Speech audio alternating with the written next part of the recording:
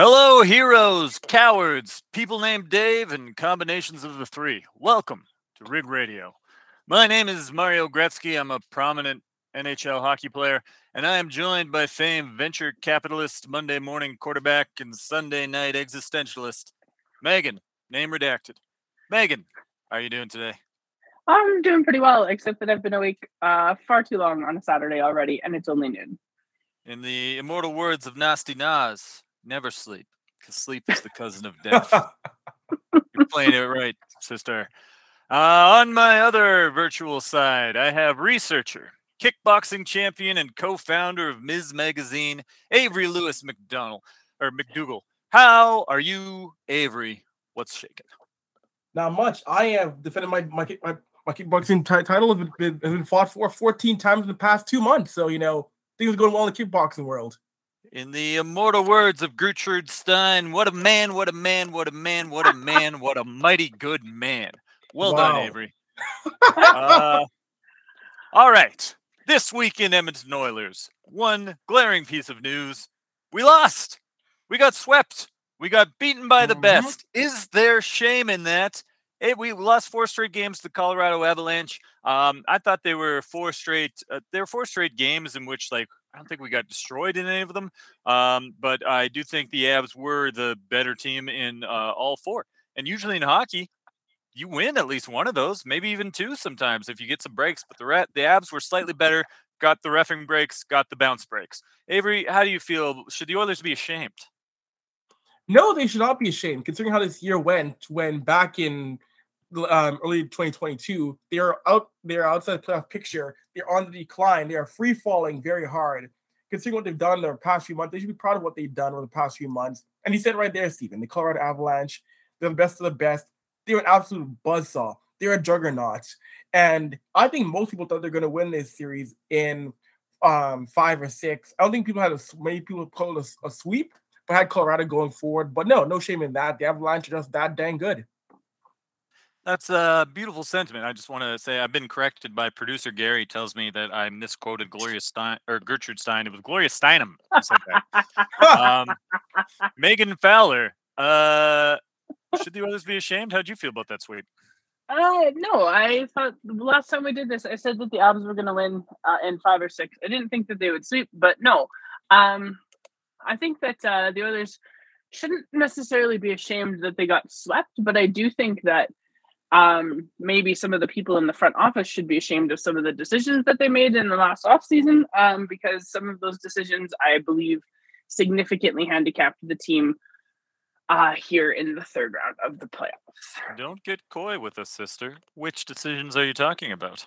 Oh, Mike Smith, I think, is an issue. And I know that you are not a Mike Smith hater the way that a lot of other people are. I can see it on your face. Here's a teaser for a few minutes from now. I'm going to go to a qualified bat for Mike Smith. But go ahead, make your point. Yeah, it's nice that we're doing this on camera as well, because I can see on your face that you're ready to fight. But I do... Much like Smith himself. I do think Mike Smith is a fine backup goaltender. That I don't think that there's anybody who can argue with that. I think he's a fine backup goaltender. I think that the problem that they run into with Mike Smith is that he's 40 years old. And I realize that that's not old in the grand scheme of things, but in the professional hockey world, that's pretty old. And at some point in time, you have to at least look at that when you're, drawing up contracts and thinking of those things, that perhaps maybe signing him to a 2-year deal, sort of giving him the nod that, yeah, we want you around. We believe that you're going to be good for our team. And then having a young goalie in Stuart Skinner who sees very little action, but at some point in time has to see some action. I just think that their goaltending was a larger problem this series than it was against Calgary, where Calgary's goaltending was also terrible. The Avs did not have the same goaltending handicap, and I think that's one of the reasons why the Oilers were unable to win even a single game. Undoubtedly. This is part of my Mike Smith defense. The reason why it's qualified is everything you just said is true. All of that is accurate. There's only 2 things that I might push back a little bit on. As you said, he's he's an okay backup goaltender or a good backup. I would say he's a good 1B. He's a good platoon guy. His stats, when he gets hot, he's extremely streaky. But when he streaks up, he's among the best goalies in the league. That's true. For the last month of the NHL season, not for a couple of games, for the entire last month, he led the NHL in goals saved above average. So at a certain point, you either have to stop pretending that you care about objective data and that only the mainstream journalists crap narratives, or you and admit. Sorry, which way to say? Oh yeah, stop pretending that, or admit that he was excellent for a month. A month is a really long time to be excellent for. So I think he's a good platoon guy if he's with someone else that you can reasonably trust. And the other thing I'll push back on is 40 is not that old in the grand scheme of things. 40 is not ancient in the grand scheme of things, but if you drop dead at 40, no one will use the word tragedy. They will say it's a shame. But if you die at 21, people will be like, "This is awful. A youth taken before their time." Whereas at 40, they're like, "Well, that's too bad. Should have gotten a while longer." But And so I would say 40 is kind of old in the grand scheme of things. But enough about. I was just trying to be kind because there's at least one of us on this podcast who is 40. What a nice thing to say. That's one of many things Mike Smith and I have in common. By the way, I've had 4 people in the last 2 weeks walk up to me. Some of them I knew. A couple of them were strangers. Like, "Hey, man, you look like Mike Smith." And that's interesting because when I had almost the same haircut but was clean shaven, I used to get "You look like Ryan Smith." And then also interchangeably with "You look like Kelso from that 70s show." And I don't look like any of these people. And the lesson is white people can't tell the difference between white people either. We just go by the haircut. You look much more like Mike Smith than you do the other two. I think if I was to look like any Oiler, I think as you yourself pointed out, I think I look closer to Duncan Keith than Mike Smith, but Mike Smith's face is more famous. You look more like Mike Smith, but yes, the Duncan Keith comparison I think is. I don't look a thing like Ryan Smith. We look nothing alike, other than we were both white guys with essentially the same haircut for a while. So anyway, enough about the bad facial recognition software in human beings. The thing that my qualified defense of Mike Smith is, you have to admit that he streaks up and he can be very good. And I think some people were far too stingy in his LA series. He had 2 shutouts. He had a Game 7 shutout. He was good in the LA series, other than the 2 games he gave away, which is like a weird. I'm not saying that Mike Smith is great or that you want him to be your starter, but I will say that for $2 million, and this is the heart of my argument, for $2 million, if you've got a goalie who finished, I don't have the stats in front of me, but he finished with like over a 915. I think he might have been closer to 920 in the regular season. And that was after a disastrous first month where he looked done, and then finished the playoffs with over a 910 and a handful of shutouts. That's amazing value for $2 million. The problem with the Oilers is when Mike Smith started to streak down, because like you said, he's 40. Everyone and their dog could see this coming. You can't start a 40-year-old every second game, especially one who at the best of times is streaky and acts strange in big moments. It's totally not true. Some people say he always sucks in big games. He's awesome in a lot of big games, but he does suck in a lot of them also. So he's a total roulette wheel. You're not going to go deep. I'm impressed they were able to go this deep in the playoffs, and we wouldn't have without, like you said, Markstrom on the Flames acting like a secret agent. So, yeah, Mike Smith was an issue, but the real issue was he was the only goalie that they trusted. Like, it is weird how everyone, especially on like smart Oilers Twitter, has just like agreed that what's his name? That Koskinen, he is a good guy. He's not the problem. Koskinen absolutely is the problem. He's paid twice as much as Mike Smith. That's not Koskinen's fault. I didn't like when Matheson was a jerk to him to his face. Was like, "Hey, everyone hates you, and once you leave, how do you feel about that?" Totally unacceptable. Koskinen is a fine backup goalie. I would pay Koskinen $1.5 million. Koskinen's paid $4.5 million. He played more than double what Mike Smith is, and the team felt they could not trust him even when Smith was in full roulette wheel mode. There's your problem. It's hockey per dollar. The way you win in modern NHL is be efficient with your cap, and having Mike Smith give like at least goaltending capable of getting them to the third round, even if it was extremely streaky at $2 million, is the reason why they were able to fit all this other stuff onto the roster. That's amazing cap efficiency, having a $2 million, even if he's a 1B guy. That's incredible. The problem was not Mike Smith. The problem was probably somewhat on the team because they had no idea if Stuart Skinner could be an NHL goalie. They probably should have tested him more down the stretch, and they just didn't trust Koskinen. So that was your problem. You got a $2 million Mike Smith, you take that every year. The only reason why they're not begging him to come back at $2 million is he's about to be 41. So now you really can't trust him. But yeah, anyway, Avery, you just heard both sides. Would you care to adjudicate? You know what? I would say that yes, the value for Mike Smith was good value, but again, it's a great point how he's gonna be 41, and you can't trust a 41-year-old goaltender to do what he did last year. Like it isn't smart. Not every goaltender is gonna be like Hasek. Not every guy's gonna be like a Hasek or a Johnny Bauer who can play at that age and still be effective. But I do feel this team, I've said it before, should have given Skinner more of a chance to show what he could do, because it's that show. He was the best goaltender among the three that played this year. They should have been playing him way more in the regular season. So if they did need him in the playoffs against, say, a Calgary or Colorado, they could have put him in there and not had him cold, sitting in the press box, sitting by me, eating popcorn in a suit. So I feel Skinner should have been that guy going forward now. But it'll be interesting to see now next year what happens, because from what I know, there's rumors that Koskinen is going to go to Europe next year in Switzerland, and that Smith will retire most likely. So next year now, you got a tandem of Stuart Skinner and a free agent goaltender net for the Oilers come this fall.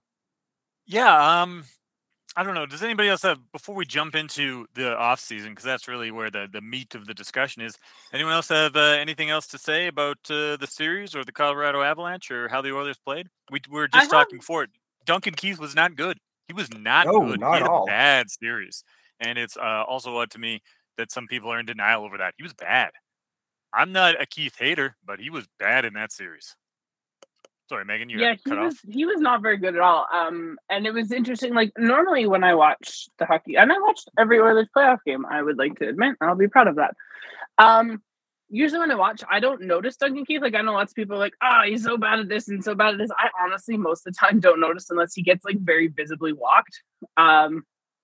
And I noticed him a lot doing things that I was just like, that's not good. But I would like to, here's my hot take about the series. You mentioned at the very beginning, the Avs got some roughing breaks and whatnot. And I would like to say that I am not sure that in all of my years of being like a sports fan of any kind, that I have seen a group of fans so unbelievably unhinged about the state of officiating in the game that they're watching. I don't want to say that officiating was great, but I don't think it was as bad as a lot of people seem to think that it is.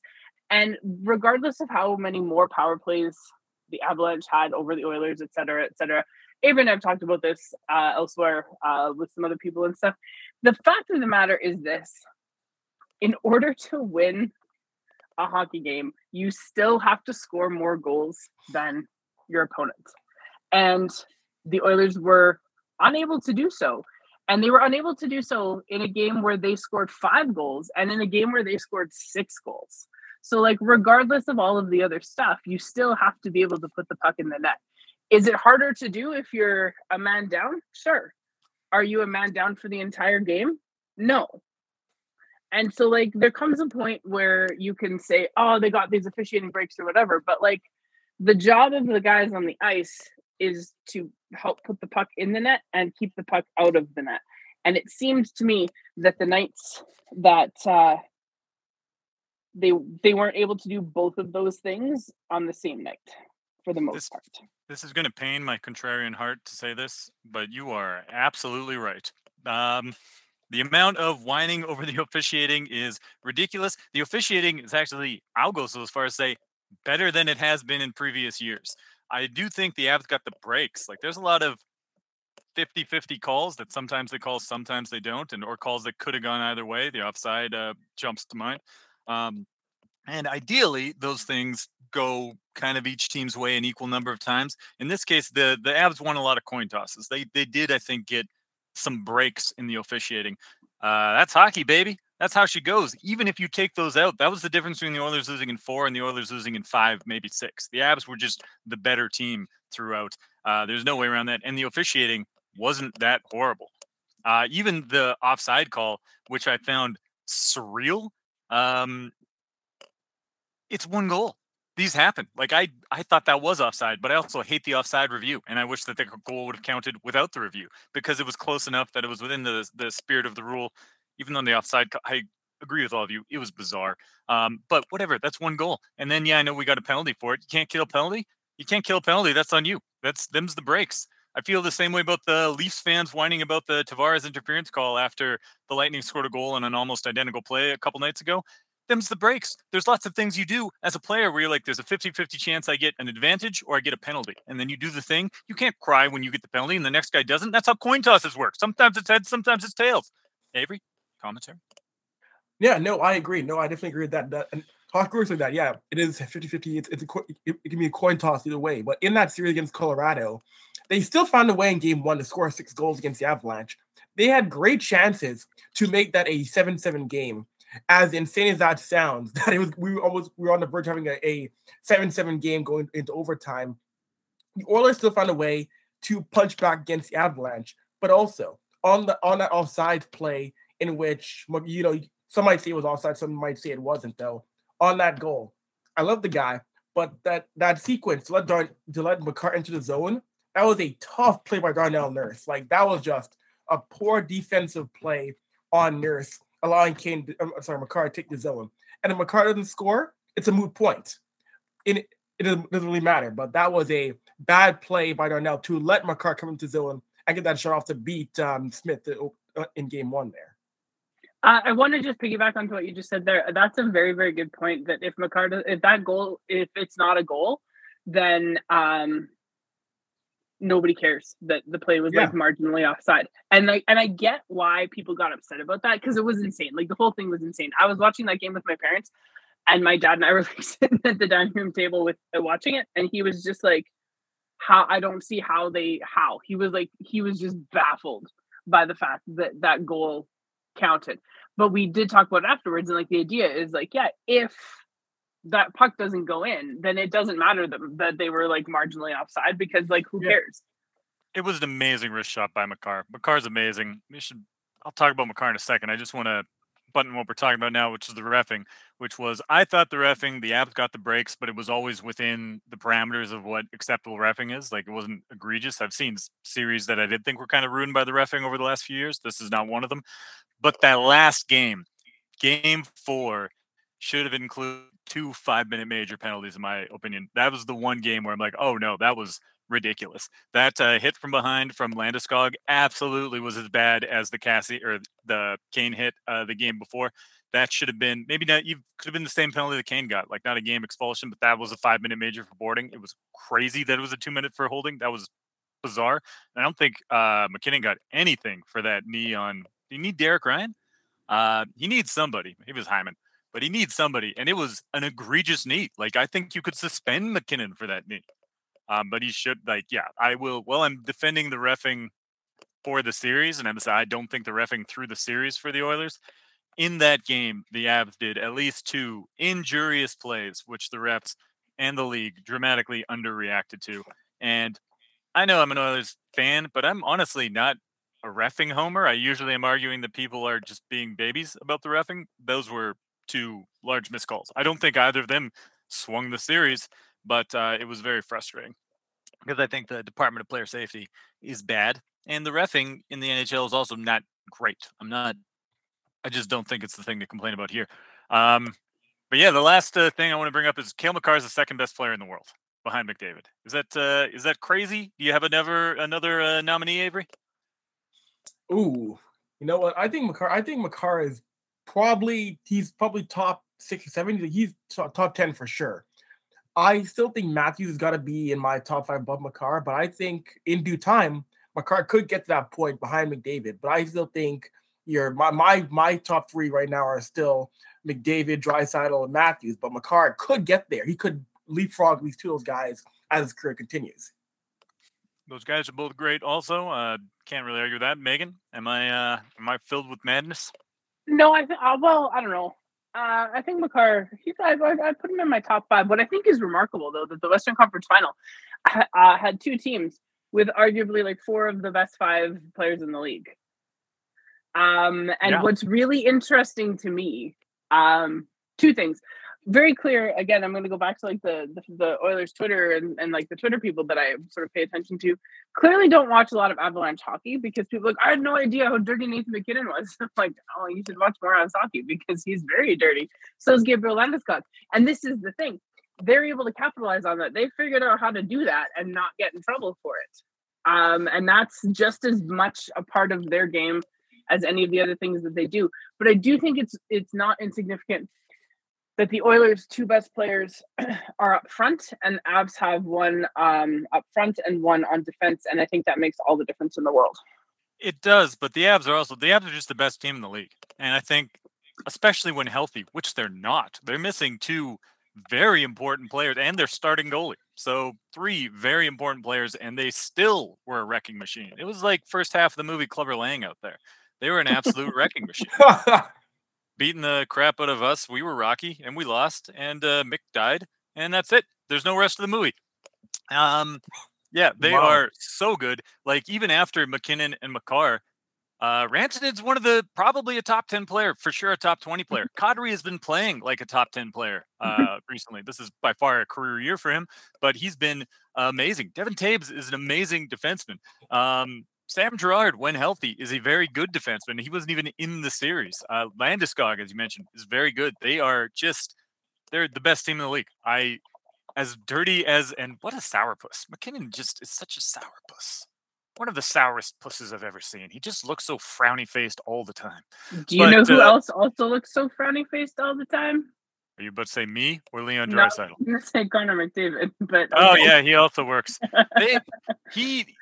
They look 3 different versions of sourpussedness, though.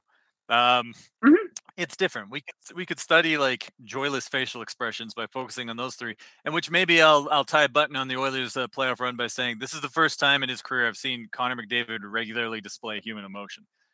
I'm curious what brought it about. Like, was it just the winning? The winning seems like an obvious explanation, but we've gone on like runs before, and he didn't seem this pumped up or engaged or happy. It's not something that I believe. I'm just going to throw it out there as a possibility.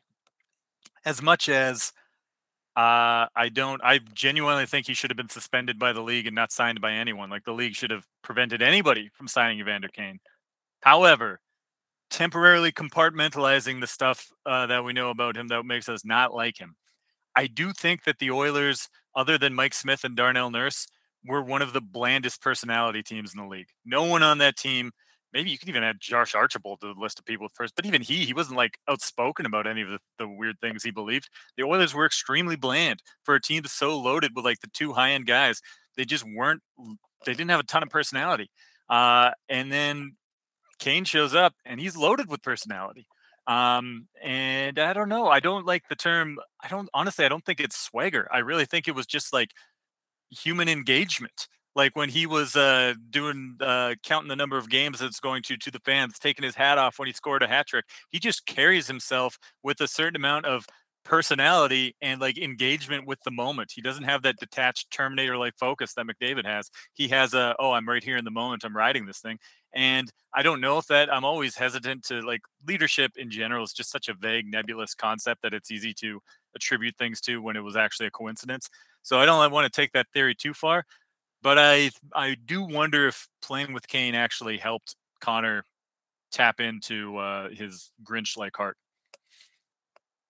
Avery, is that the dumbest thing you've ever heard, or is that something else I said earlier?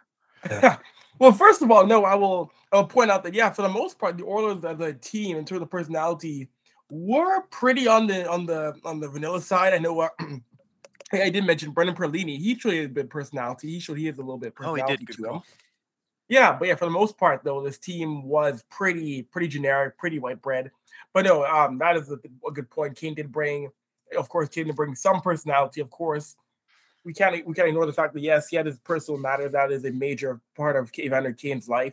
But no, he was able to unlock some things out of McDavid, and we saw McDavid's personality jump up a little bit more when he scored big goals, when he scored goals against the Kings, against Calgary. I mean, we saw after the game winner against the Flames how McDavid and Devin Shore were celebrating. Like, you almost never see McDavid get that hyped up over any goal. Doesn't matter if it's a game-winning goal, a goal to give the team the lead. Like, that was something that was just so shocking, because being in the press, being in the media rooms with McDavid, post-game stuff, front-facing to the media, Connor is Connor can go through 5 guys on the opposing team and still say, yeah, well, just wanted to win.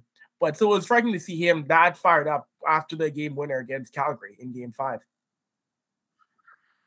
It was. And I'll add the reason why I think my Kane theory is maybe stupid is, like I said, A, the winning could also explain it, and B, Kane's personality has typically not gone over well with his teammates. Like, it's not like he just has legal issues. His teammates tend to hate him everywhere he goes, and here they seem to love him. And so Mhm. I don't know. That just genuinely makes me curious. I don't know if he turned a corner or if he's just finally met his people. Like I could say in my life, a lot of people don't like me, but some people really like me. So you find your people and then you thrive. So yeah, maybe he's found his people. I have no idea. Yeah, that's a silly theory. Oh, just on the note of personality, it's another thing I like about Mike Smith. Great pads, and I don't know, he's funny. I know a lot of people hate him. I think his teammates clearly love him, so everyone's mad about him for pointing at defensemen. His defensemen seem to love him, other than Caleb Jones. But Caleb Jones seemed to hate most of his team, so I don't know. Moving on. You touched on it already. I think both of you did, so I'll throw this one to Megan, but Avery, just jump right in. How much can we read about Darnell Nurse being pretty bad all playoffs and terrible against the Avalanche, but incredibly injured? Does that say anything about him either way? No, it says that one, he's next level tough because he played through the core muscle injury and then a torn hip flexor, which blows my mind. You can much less walk to play hockey on that, because I had a really strained hip flexor in 2019 that saw me lose feeling in my hip and my right leg for quite some time, and it was tough getting the feeling back consistently. Like, a strain is tough. A tear, I don't know how you can do that. Like, that is just medically ridiculous to me that he was able to go through it. But it did affect his play. Like, those are two major injuries. And It was if terrible. Darnell was like, if he was healthy, I think it would be a different story, because his play was clearly affected by those two injuries. So if he was healthy, I think it would have been a different story entirely, because those impacted his play quite a bit. Yeah, I couldn't agree more. They clearly did, and I'm inclined to say that you're right. We can't really draw any conclusions about him. Like, this shouldn't change our opinion of him. He was very bad, but he was also very injured. But to a point Megan made earlier, the people who I feel should be ashamed is not Nurse, it's Holland, because once Nurse got compromised, it was clear they did not have anyone they could bump up to that role and get even close. Like, I've been really happy with Brett Kulak, really happy. He is not going to thrive on your first pair. Duncan Keith could not take those minutes at all. Obviously, Broberg wasn't ready. They didn't have anyone on the right side who was capable of being so good that you could get by with actually your former best defenseman being weak. So the Avalanche, to me, did the one thing that I was hoping that they would do, is they showed Ken Holland beyond a shadow of a doubt that his defense was the problem with his team. It was not a strength. It was their greatest weakness, because not only did the Avalanche forwards carve the Oilers defense up, the Avalanche defense did a great job, to your point earlier, Megan, of certainly not neutralizing the Oilers' elite forwards, but like affecting them in a way that the Calgary and LA could not. Like, there was a great play that Puck Soup was talking about this week, which it was a really quiet highlight, but McDavid came racing down the wing and Cale Makar just cut up to him and knocked the puck off. But it wasn't just that. It wasn't even just Cale Makar. It was all the Avs defense. Like, last season or even this season, Makar missed like 10 or 15 games. No problem. We got Sam Girard we can bump up there. We got Devin Taves is still anchoring that line. It's fine. We're not counting on one guy.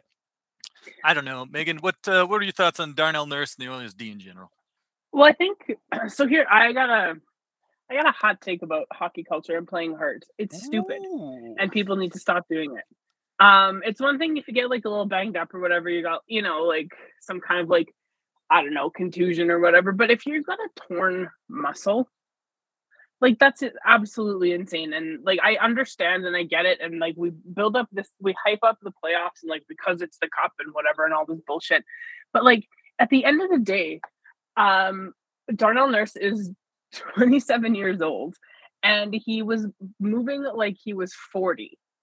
Like, he looked like Duncan Keith at times, and Duncan Keith is 38, and it was not great. And we all knew there was something wrong. And then when we found out after the fact that, yes, we knew there was a core muscle thing, but also a torn hip flexor, like, I think the whole thing is absolutely stupid. But it does speak to the larger problem of the Oilers defense, because I pulled up their cap friendly page. I was like, okay, so who's in the minor leagues? Nothing. Like, there's not a lot that is useful and viable to have to call up, because you're right. There's nobody really to take that spot without you ultimately then having like your top pair really being like 3-4 guys and sort of working your way down. But I think that that Nurse's injury exploited a lot of the weaknesses in the defense that I think people already knew were there. I will say, I know I just said we can't draw any conclusions about Nurse. Maybe it is one thing, is it really showed how much he relies on his excellent athletic skills. Like, he's normally very fast and very strong. And when he couldn't lean on his speed and his strength to kind of make up for some questionable decisions, it really hurt him. Like, that would obviously hurt most players. But some guys, just their game actually doesn't suffer that much if they suddenly get slow and weak. But because they're thinking 3 steps ahead, Nurse is not thinking 3 steps ahead. He's a guy who needs to be fast and strong.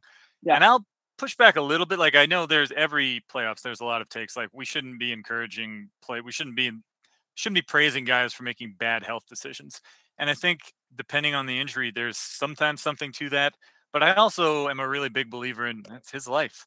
Like, he's not just going out there. It's not like he's going down the coal mine just to make somebody money. He's going out there because he wants to go out there.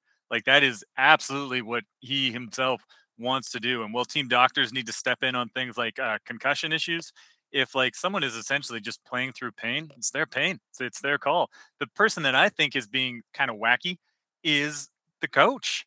Like, at a certain point, your guy is clearly so compromised that even if you're like, well, he's better than Broberg, fine, but he's not a first pairing defenseman anymore. Like, Nurse is better than Kulak.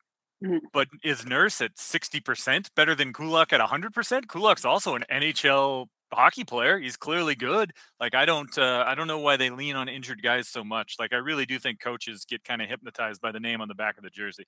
Avery, you've talked to coaches. Have you ever heard any of them talk about taking an injury into account? Coaches really seem to feel like, well, if he can play, I'm just going to treat him like I do all the time anyway. Some coaches do want to take care of the players who are injured, but the majority do say themselves, you know what, he wants to play, he can play, he's good enough to play. Coaches in a sense really do want to say, you know, hey, if he can get up and get on the ice, then he'll play. Which I agree, the mentality should be stopped, because is there not anybody else in our roster who can fill in or can give them a hand? Because, you know, it was said before on our Yahoo show Zone Time, our panelist Omar, TikTok Omar on Twitter, he said how, why would you not want to find a broom that's not functional, then try to tape up the broom that's broken in 3 places and hope it works? The broom that works will always be better than the broom that's broken in 3 places. But yeah, for the most part, the coaches are very in the mindset of, well, he's skating, well, he said he's good, doctors say he can play, which I agree, that mentality should change, because these players in the long run, we see before in TSN, we saw a documentary of these guys who are 40, 41 years old, dependent on pills or whatever medications, or they're waking up every morning and their back hurts, their knee hurts, they can't skate for a long time, they can't run, their head hurts. So the mentality has to change to an extent, because I want to see these guys when they retire not living in pain for the next 55 years. I think that's true. I just think it's slightly more complicated than it sometimes gets. Maybe that is, if I'm being totally honest, I am the sort of person who will prioritize the short-term thing that I want over how my quality of life at 62 is going to be. Though I will say, as I get older, I feel less inclined to see the world that way. But to your point, it makes some sense to me that a coach would say, okay, he's not 100%. Nobody's ever 100%. He says he can play. I'm going to put him in. But you can't treat him like his normal self. Like, they kept putting Nurse in the position where he had to be normal Nurse. And you're setting the guy up to fail. Like, okay, I'm just going to make up some numbers. You can disagree with them at home. But let's just say Nurse is a 90 out of 100 overall. And let's say Kulak is at 84 out of 100 overall. And Nurse is at 85%. Which is not bad. 85, that's an A. So, okay, we're saying he can play, but 85% of 90 is 76. So all of a sudden now Kulak's better. And I know that it's not really that straightforward, but it's weird to me that they play people as if they were at 100%. Okay, if their defense is weak, obviously we're coming into the offseason. But Avery, what do you think they should do? What's the priority? Defense, goalie, forward, and who do you want to see them get? What's your move? Give us a quick overview of the summer of Avery if you're a GM. I would say the priority right now, first of all, has to be goaltending, because you're looking at right now losing both Smith and Koskinen. With the fact it's come out now that Smith is looking towards more retiring, and Koskinen with the deal to go play in Europe. So you're going to need to get a free agent goaltender in to work in tandem with Stuart Skinner. I would want to get Husso out of St. Louis. He's my guy. He's my target to bring in to be a tandem with Stuart Skinner, because I think that's the major thing you want to address. And then going forward, I think defense will be a thing that this team will take a look at. I don't think Tyson Barrie will be around for much longer. I think Barrie, Archibald, and Cassian, one way or another, are either moved or bought out. I don't see those three guys back here next year. And then going to the forward core, I know people are talking about how the Oilers got to find a way to bring Kane back. And yes, he did deliver in the time he played in Edmonton. But on top of the fact that he wants to get paid a lot of money, a lot more, you cannot pay him when it came from Kevin Weeks. He wants to get paid like he's an $8 million, $7 million guy. You can't afford to do that. So I think the guy you do try to target to play some of that scoring is someone who might get out of Chicago. And that's one, Alex DeBrincat, who played Connor McDavid. And people always say to me, oh, DeBrincat, he's too small. Height isn't everything. Time and time again, we see GMs and coaches get burned because active height is the biggest factor in the world. Alex DeBrincat is a former 40 goal scorer who played junior with Connor McDavid. He knows Connor well. Putting him on McDavid's line, I think, is a thing you got to take advantage of. You can try and get. I don't care if the man's 5'6". It really doesn't bother me. He's a 40-goal guy. At this point, I don't even think NHL GMs will disagree with you. Like, DeBrincat scored 40 this most recent year. He scored 41, was a point-a-game player on a pretty not great Hawks team. I think people were hesitant to draft a 5'7" Alex DeBrincat, I don't think any GM would be hesitant to take him now. He's shown that he's got the stuff. But you're gonna have to trade a lot for Alex DeBrincat. Maybe I'll before I go off on that, I'll say, Megan, what's your plan if you're a GM? What do you prioritize? Oh my God, so many things. Sorry, I'm just thinking about how you introduced the heroes and the cowards, and I was like, as if the Oilers listen to this. Anyway, what would I prioritize? Well, I think you have to solve your goaltending problem. I think that's an issue that needs to sort of be looked at, and it is a problem, right? Especially, I don't think Stuart Skinner and Mike Smith are going to get you into the playoffs. So I think that's the thing that you have to at least look at, right? I don't know, but I also think then, you have to figure out, you'll have to figure out something on defense, because as we know, Ken Holland's press or media availability or whatever, press conference, whatever you want to call it, on Wednesday, he says that Oscar Klefbom is not going to play hockey this year, and that's the end of Klefbom's contract after this year. So that's the end of that, right? He's not going to be coming back. So that's just something that we have to accept. But looking at what is here right now, for the 6 guys that the Oilers have signed through next season, they have Darnell Nurse, Duncan Keith, Tyson Barrie, Cody Ceci, Evan Bouchard, and Philip Broberg are signed through next season. And the problem with all of that is that Darnell Nurse and Duncan Keith make up 18% of your salary cap. So in order to get someone like an Alex DeBrincat or whatever and onto this roster, there's going to be a lot of moving pieces in order to do so, because they don't have a ton of cap space. And I think that this is going to be a pretty tight off season in terms of salary. So it'll be interesting to see. I don't know what you do. I don't have an answer to that question. Well, I have an answer at the beginning of that.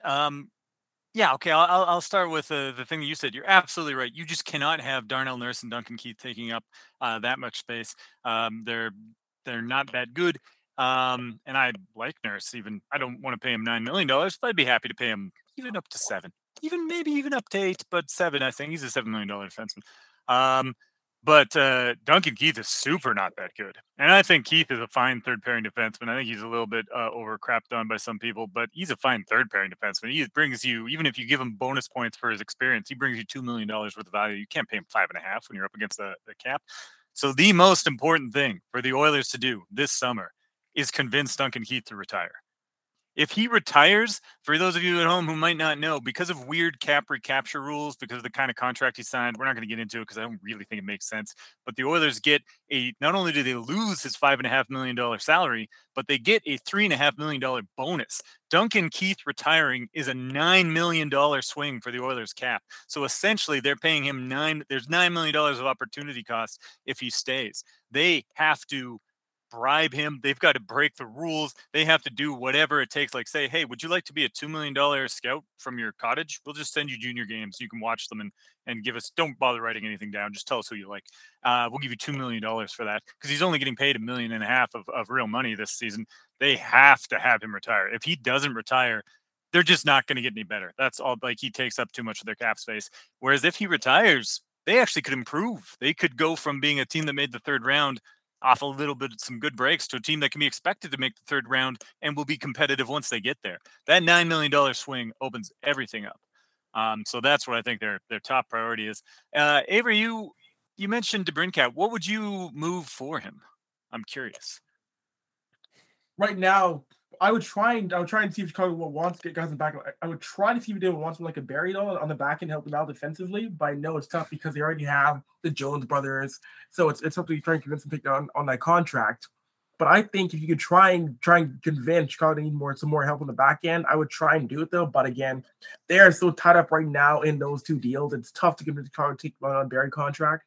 It might be a deal in which you might try and convince them on first round picks, but I don't know, because right now Ken Holland has proven before that one problem he can do is he cannot fleece the Blackhawks, which he proved before. Even though there's a new regime there, even though there's a new regime in Chicago, he's proven before that the Hawks have found ways to win trades, even when he's had the power in them. Yeah. Ken Holland is not a good trader. Like, even if you like Ken Holland, and I think there are things you can say like, I don't know, pump him up a little bit. He does not have a long, proud history of winning trades. Alex DeBrincat has one more deal left on his year, one more year left on his deal, at which point he's young enough. He'll still be a restricted free agent, but he's getting paid $6.4 million this year. I think that it would be a tough sell to get them to take Barry or really anybody designed to help them in the future, because to hear them tell it, they're probably going to be tanking this year. I don't think their goal is going to be to win. I think they're hoping to get Bedard. I think that if they can convince Kane and Taves to take a deal, they'll probably move those guys. So I think you'd be looking at a couple of firsts is probably the starting point, and maybe a young player. Like, to be honest, if we're trading for DeBrincat, it wouldn't surprise me if Yamamoto's going the other way, because I think that, GMs believe in short guys now in ways that they didn't used to. I still don't think they want to load up on them. I would expect the price to be 2 firsts and a good play. Let's say 2 firsts in Yamamoto. I will agree with you that DeBrincat's an excellent player, and they should absolutely explore that possibility. But I'm just going to name off some UFAs this summer. And obviously, we wouldn't be the only teams going for these guys, and maybe they're going to re-sign with the teams they're currently with. But here are guys heading towards unrestricted free agency that we could just sign. David Perron, Ryan O'Reilly, Valerie Nikushkin, Ryan Strome. Also, there's rumors that Dylan Strome won't be qualified by the Blackhawks. Andre Palat, Dome, and then there's a slightly lower tier here of, actually, I'd say Domi is in a much lower tier, but, Niederreiter, Burakovsky, Riley Smith, Vincent Trocheck, Rickard Raquel, Kopp out of New York is heading for, it sounds like he's probably going to re-sign. Technically, he is a pending UFA. And then there's like a lower tier still of guys who aren't very flashy, but I think they just could help the forward core that you don't have to trade for. Old Andreas Athanasiou, he's a UFA. Zach Aston-Reese is an all-defense player. So is Johan Larsson. Nick Paul, who we tried to trade for before. Vinny Hinostroza is a UFA winger. Evan Rodriguez. So there's he's a center, but there's a lot of good forwards available for free. is it worth that much to you? Other than obviously, I say for free, you'd have to pay them a lot. Is it worth that much to you to get Connor McDavid's old line mate, Avery? I'd say it can help. You want to bring in some. You want to bring in some guy who McDavid knows is comfortable with. I think they could get back the magic that made them work so well on the Erie Otters. But there's a good list of guys you mentioned right there. I mean, I know he might probably wouldn't come, but Ryan O'Reilly still has a lot of game left. I'd love to see him in Oilers uniform. I don't think he'd be coming to Edmonton though, which is the one thing. Who knows? Yeah, I expect he'll resign in St. Louis, and even if he goes to UFA, he's definitely getting slower. But I agree, I really like him. I think he would fit perfectly. I would jump at the chance to sign him. Megan, you said that your top priority would be fixing the goaltending. I think that's great in a perfect world, but how? I actually don't see anyone who's better than Mike Smith available. There's a bunch of guys who, much like Mike Smith, they've got a real high ceiling, but they're massive question marks. Like Avery already mentioned, Husso, or I won't list a bunch of UFAs again, but who'd you go with? Well, see, here's the thing. So this ties into what you said about Duncan Keith. If the Oilers can convince Duncan Keith to retire and they get all that money, which, that's the rules. And if they can somehow convince Mike Smith to retire, which I will say, based on what he said on Tuesday, I think he's like 60-40 leaning towards retirement, just based on how he phrased things. Because someone who was not seriously thinking about it would have had some very different things to say at the end of all of that. Anyway, and then Koskinen's off the book. So your goaltending situation then is, as Avery said, Stuart Skinner and a UFA or something. But what you have, if Keith retires and if Smith retires, is approximately $11 million of extra money that you didn't have. In order to, and then I think that makes it a little bit easier to either make a deal for a goaltender or potentially be able to sign somebody as your like presumptive 1A. I don't know who, I don't have a solution to that because I honestly I don't pay that much attention, but I do think that the probably the most important thing for the offseason is getting Duncan Keith off of the roster, and then the other pieces will kind of fall into place after that. Yeah, I mean, that's going to help him. And so is replacing Koskinen with Skinner. Like, I think that they're pretty comfortable with Skinner going in as at least the 1B. Like, he's had a great last couple of years. I think you can say he can at least be an NHL backup. Maybe he can even play 30 to 45 games if you get another decent guy. And he is about $4 million cheaper than Koskinen. But replacing Smith, there's just a bunch of other question marks who they're younger than him. That's what they've got going. But you've got guys like Husso. Chris Driedger sounded like he was on the trade market, but he just got injured, so I guess he's off it. My hunch is we're going to sign Braden Holtby for $2 to $3 million, basically what we're paying Smith. He used to be awesome. Now he's looking kind of old lately. I don't know. I don't see an obvious. I just don't see who the obvious person that we should go get is. The best UFA goalie is Darcy Kemper, playing for the Avs right now, but he's only pretty good in the first place, and he's pardon me, often injured in the second place. So I don't know if he's going to be worth the big UFA money.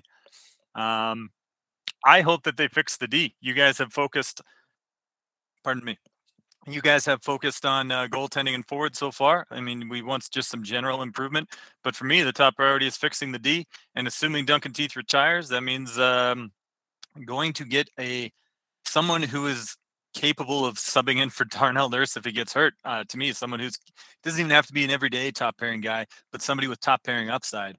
And Jacob Chychrun is the obvious option. Travis Sanheim's out there.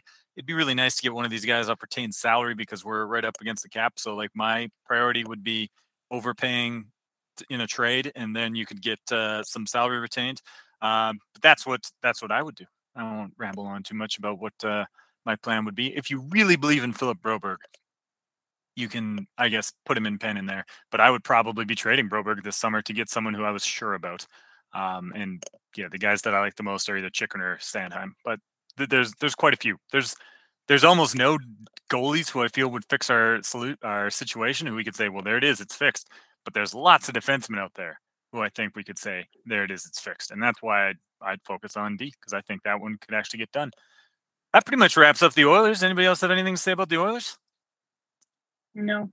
All right, then. The NHL handed out a bunch of awards. You guys have any thoughts on the awards? They are not all out so far, but Coach of the Year is Daryl Sutter. You like that one, Avery? You know what? It was well deserved. What Sutter did from this year, the turnaround of Calgary from last year, this year, it was very well deserved. He got them in the second round. They won the division title. So I have no arguments to see Daryl Sutter getting nominations or winning the Jack Adams. But I saw the two.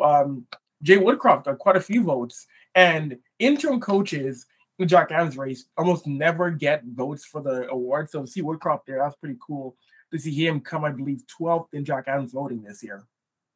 Yeah, that was great to see. I really like Woodcroft as I'm a sucker for the style of play that he plays. Like, I'm a style of play guy, which is why for me, the Coach of the Year is Jared Bednar.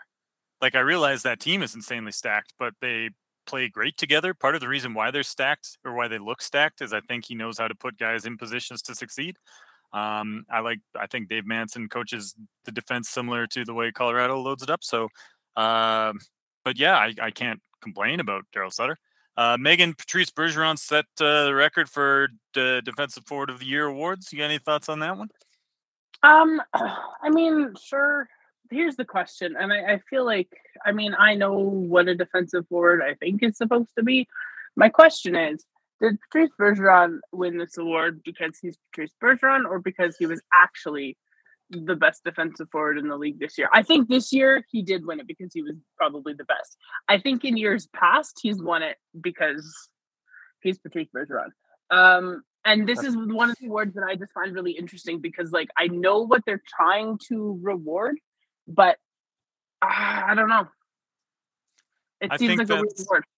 I agree with you. I think the Selke Trophy is badly defined. Also, especially over the last 10 or 20 years, it became the best defensive offensive player. Like, you have to score at least 30 goals to be considered, which I think is not in the spirit of the award.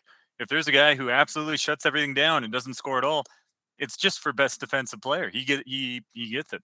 And I agree with you. I think that Bergeron has won it on reputation in the past, but by all accounts, his defensive analytics are off the chart breaking this season. They're amazing. So I will admit, I watched a few Bruins games, and the perfection line still looks amazing. I couldn't say that my eye test revealed him being way better, but his analytics are incredible. If it will go off, I think those are the only two major awards that have been announced. But you have any predictions coming up for the awards? The Norris and the Hart are both look like pretty close races. Yeah, no, Norris and Hart, those are two. I'd say the Hart is going to be one which, again, you have endless debate. You're going to have endless debates from so many shows forever and ever. Oh, man, which hockey Twitter is going to break as per usual. I would say, though, for the Norris, I would not be surprised if Cale Makar wins the Norris, but even though it should go to Roman Josi, because Roman Josi had a 90-point season, the first D-man to have that since Brian Leetch 1993-94. What he did with the Predators was incredible. Although I have a feeling it goes to Makar, even though I do want to go to Roman Josi this year. Josi had a 96-point season. It looked for a while like he might hit 100. I actually exactly disagree with you. I think that Josi is going to win, and I'm not mad about that at all. I think he had an amazing season. He is a very deserving candidate. I would probably still vote for Makar. Makar had 10 fewer points. I just think that Makar is a little bit better. He has better defensive effects. I think he's an excellent. I'm not saying Josi is a terrible defensive player, but I think that Makar is an excellent one. Makar can really pick his spots physically. He's not constantly throwing big hits out there, but he does on occasion. I'm just a huge Cale Makar fan, so I think he is the best defenseman in the NHL. But if Josi wins it, he had such an amazing season, I can't complain. And I feel similarly about Austin Matthews. I think that Connor McDavid is the best player in the NHL, but Austin Matthews had such an amazing season that if he wins it, I couldn't complain. Being like Connor McDavid, I think has gotten better defensively. I think that Austin Matthews is significantly better than that. Like, you could say that Austin Matthews is a very strong two-way player and also scoring 60 goals. And he also missed a handful of games. So, on points per game, he was fourth in the league. I know if you just look at raw points, he's back a little bit further. But on points per game, he's fourth behind Draisaitl, McDavid, and Kucherov very quietly was third in points per game, but he missed a ton of time. So I don't know. I think that I've heard some people say it's going to be a gross miscarriage of justice when Austin Matthews wins the Hart Trophy, because I think in the playoffs, Connor McDavid firmly established that, no, I'm actually the best player. But I think that's perfect. Austin Matthews has a slightly better regular season, wins the award, and then McDavid erases all doubt as to who's the actual best player. That's exactly what Avery said. That's going to get people talking. That's going to raise engagement. But this is why people get mad, because the Hart Trophy is not for the best player in the league. If it was for the best player in the league, Taylor would never won that award. The Hart Trophy is the annual award for the most valuable player to his team in the National Hockey League. And there's a lot of ways that you could look at that. There's a reason why goalies generally don't win that, because they've got the own goalie award, blah, blah, blah, blah. But I would argue that, like, I think in terms of actual value to his team, I think that as good as like Mitch Marner and say William Nylander and potentially John Tavares, I don't watch the Leafs, I don't care all that much. As good as they are, I think that Connor McDavid has a line mate who is obviously significantly better than all of those guys. Therefore, his impact on the Oilers is not as significant because he has someone else who like plays with him. Whereas I think Matthews, not that he's carrying the team necessarily, but I do think that he is significantly better than the next best player on their team. And I think that if you're looking at in the spirit of that definition, I get why people will be mad if McDavid doesn't win, but they're also wrong. I sort of disagree. I think that it's just who had the best season, and it's not who was the most better than their next best player, their next best line mate. It's just who had the best season. But I will say the part that I really agree with, and I think we mostly agree, is it's just who had the best season. The fact that McDavid has had the better career and is a better bet to have a better season next year, neither of those things matter. It's who was the best player this season. We're only talking about this season, this regular season, not the playoffs, who had the best season. And being one of the top 10 defensive centers in the league while also scoring 60 goals, that's an amazing season. And I think you could still make a good case for Connor McDavid. I don't think it's like a slam dunk for Matthews, but I think it's pretty much a coin flip. I'd be tempted to. I think 60 goals and better defensive numbers, I'd probably go with Matthews, if I'm being totally honest. Yeah, no, I think it. Yeah, it really the coin flip. I want to mention you mentioned the awards here. Another award that I wrote about for Hockey News was the Masterton, and the nominees this year are Kevin Hayes, Carey Price, and Anthony Chara. And what I've been against for a very long time is the idea that we need to have player tragedies competing against each other. I never liked it. We shouldn't have writers determine, whose story was worse, who came back from a more tragic situation to return to hockey. It should be you have your team nominees, and all 32 players per year win the Masterton. They all go to the NHL awards. They all appear on stage. They get their moment, and that's it. No more voting for the Masterton Trophy from now on. I want. Interesting. Oh, it's good comments on the Masterton. A rarely discussed award, but good point. I agree with you on that. Because the thing about it is, I mean, I understand where that idea comes from. And the reason that it's named after Masterton, he died after an injury that he sustained during a game. Yeah, anyway, I feel like it's a weird thing because you have somebody coming back from addictions, right? I mean, we cloak it by saying substance abuse, but we have someone who goes through rehab and treatment for an addiction, as well as an injury and wins. That's fine. Oscar Lindblom was last year. He had cancer, and he came back and played in the playoffs in 2020. Bobby Ryan, again, alcoholism and PTSD. Robin Lehner. It's showcasing trauma in a really weird way. And it feels kind of weird sometimes that it's this season, your public trauma was worse than these other guys, and so we're going to reward you for that. But it kind of in a way minimizes the other things that happen with the other players. And I feel like it's a weird thing to recognize with an award, if you will. It is, and it's a tricky one. Like sometimes, like I mean, one of the award winners was Zdeno Chara, who didn't have yeah, right. He was a nominee this year, right?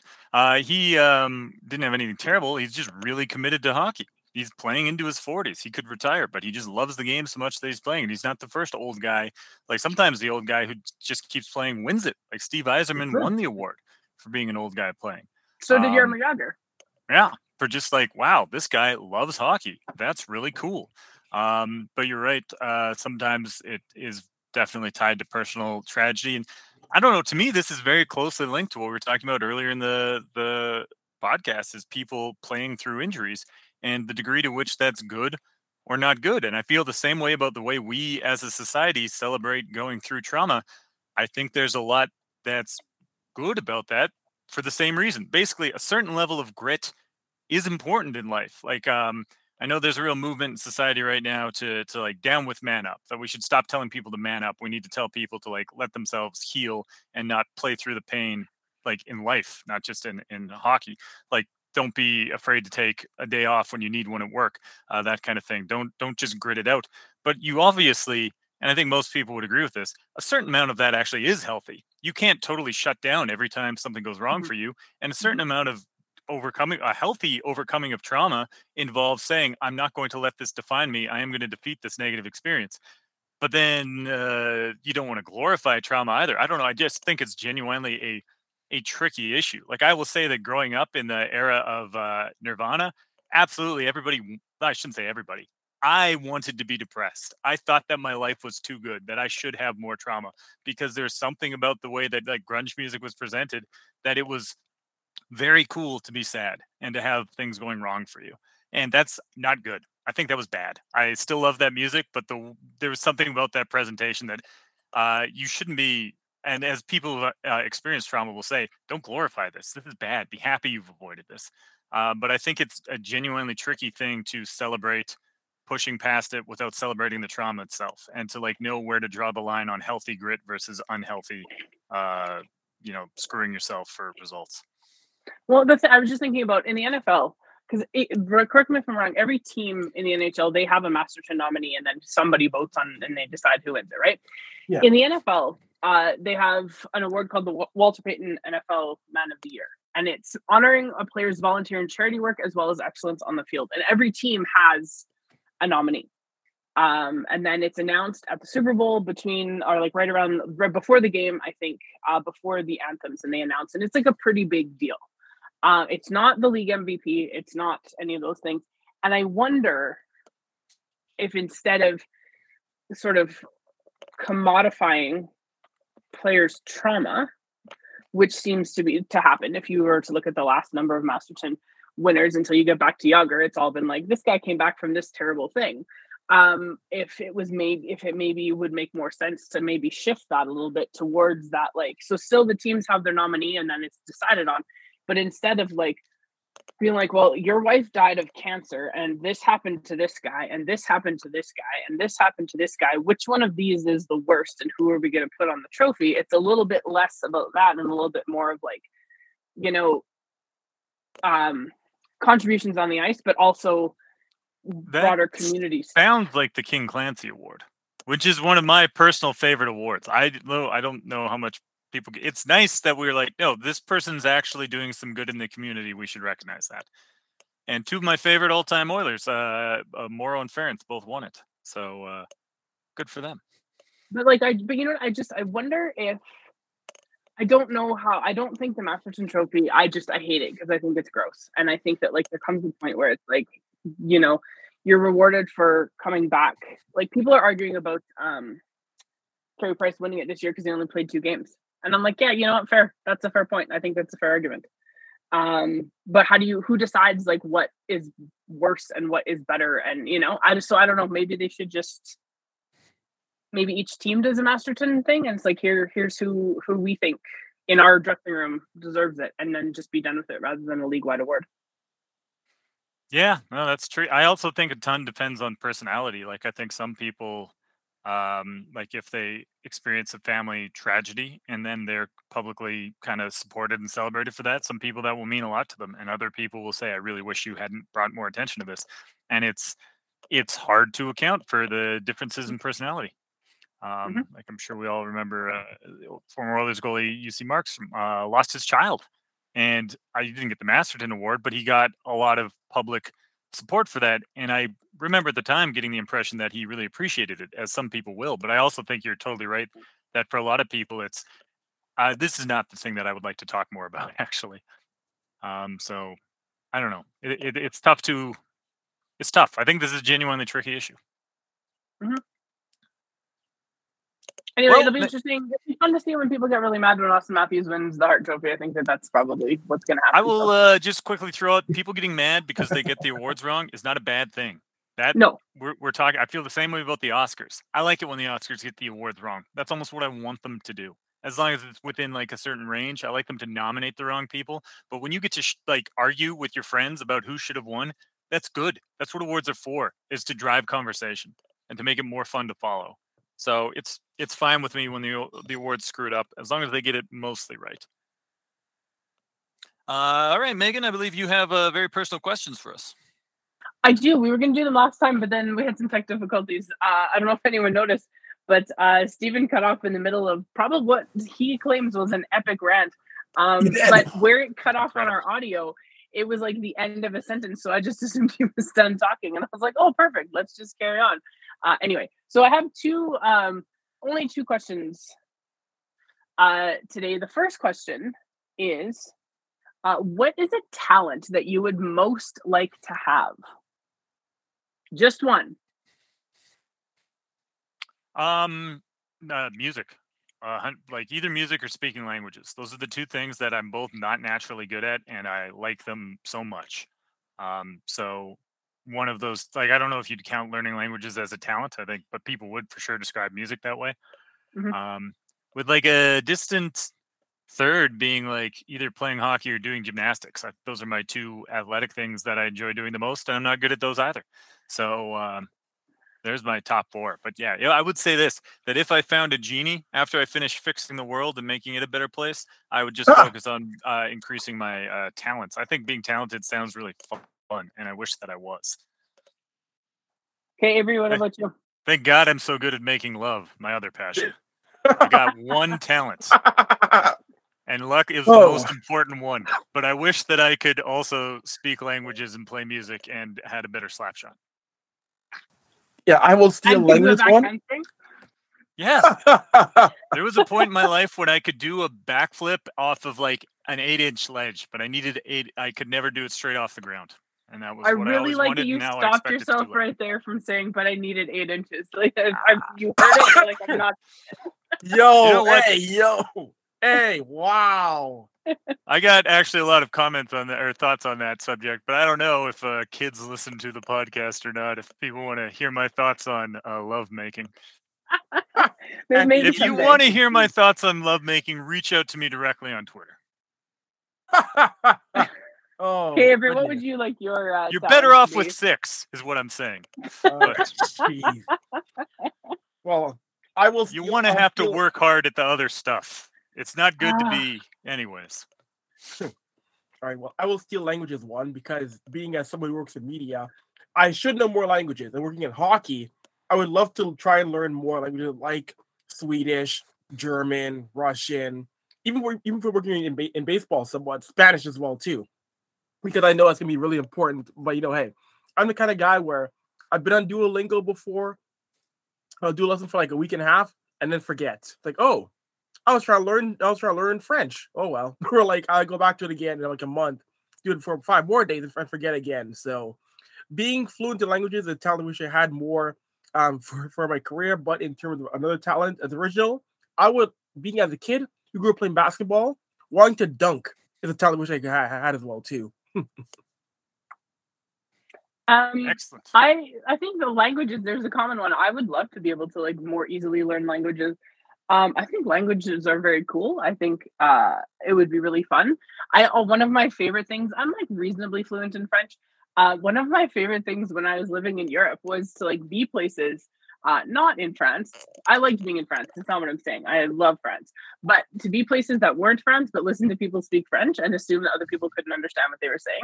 And every once in a while, I would accidentally laugh. And then people would, oh God. I used to work at another high school here in the city, different from the one that I'm at now.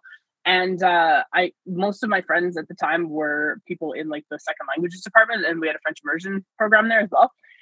And I would eat lunch with them a lot, and I did the same thing. No one knew that I understood what they were talking about until one day I accidentally laughed at a joke, and then one of the teachers only ever spoke to me in French, and I hated it. And I would always answer him in English out of spite.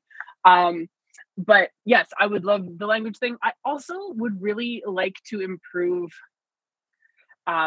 like my cooking, my like knife skills and those sorts of things. And I know I could do that. I could go take a class or whatever, but I am lazy and I don't want to spend the money. But I would love to learn how to like actually properly chop vegetables and stuff. I think that would be very nice, and I think I would enjoy that. Okay, the other question that I have: which words or phrases do you most overuse? Indeed. Whenever someone says something and I I think, yeah, that's basically right. And either I just have nothing to say back to that, or I don't want to spend the next 45 minutes talking about this. I'll just say indeed. So that's probably it. Yep, that sounds about right. I will say what I use, I don't think as much of, but in my writing, I use it too much. It's in the form of. And I know my editors. Yes, you do. It's so annoying to edit that. I know, I do it way too much. And there's many times where editors from different places will, when they're going through my stuff and say, if you use in the form of again, I'll kill you. I mean, I've never threatened that, but yes, I agree. That is the thing that you overuse in your writing a lot. Yes. That's really funny. I know, going with the writing thing, something I'm very guilty of. It's not a word or a phrase, but when I first start writing anything, I use way too many commas, and then I have to go back and take them all out because I realize that no, a comma doesn't actually go there. That's just where my brain stopped thinking for a second, rather than where I would put a natural pause in the writing. So I do that a lot.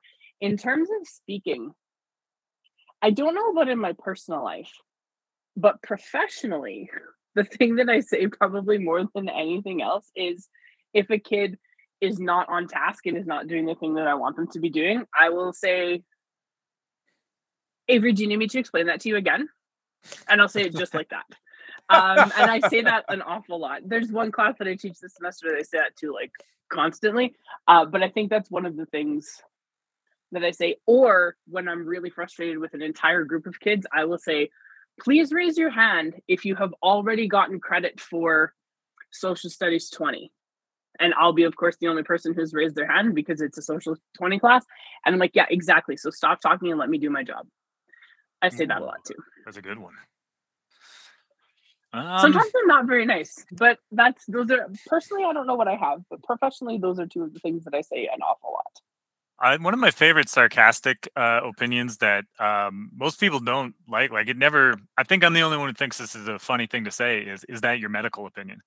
Whenever someone is, in my opinion, talking out of their ass very confidently, I say, oh, really? Is that your medical opinion? And it doesn't go over, but it makes me laugh. And that's what's most important. I concur. Who are we here on earth to impress if not ourselves? You also say I concur a lot. Oh, not overused, but it is a thing that you say when you actually agree.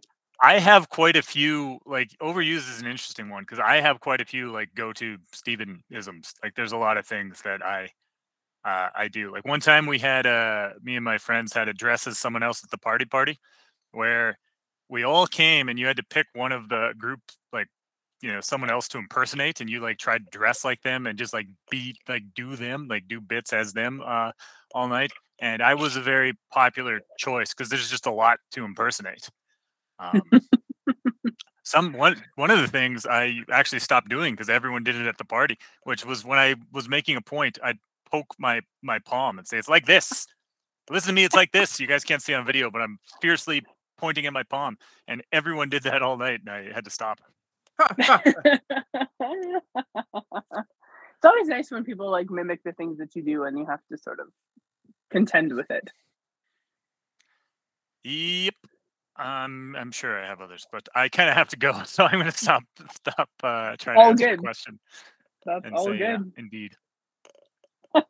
Well, this was a lot of fun. Thank you for joining us on Rig Radio. Thank you for Megan to coming up with the personal questions, and Avery for just being you, your general excellence, lending some credibility appreciate to that. this ragamuffin rigmarole. And to you, Oilers fans, I wish happiness, peace, serenity, and the wisdom to accept the things you cannot change, etc. Goodbye.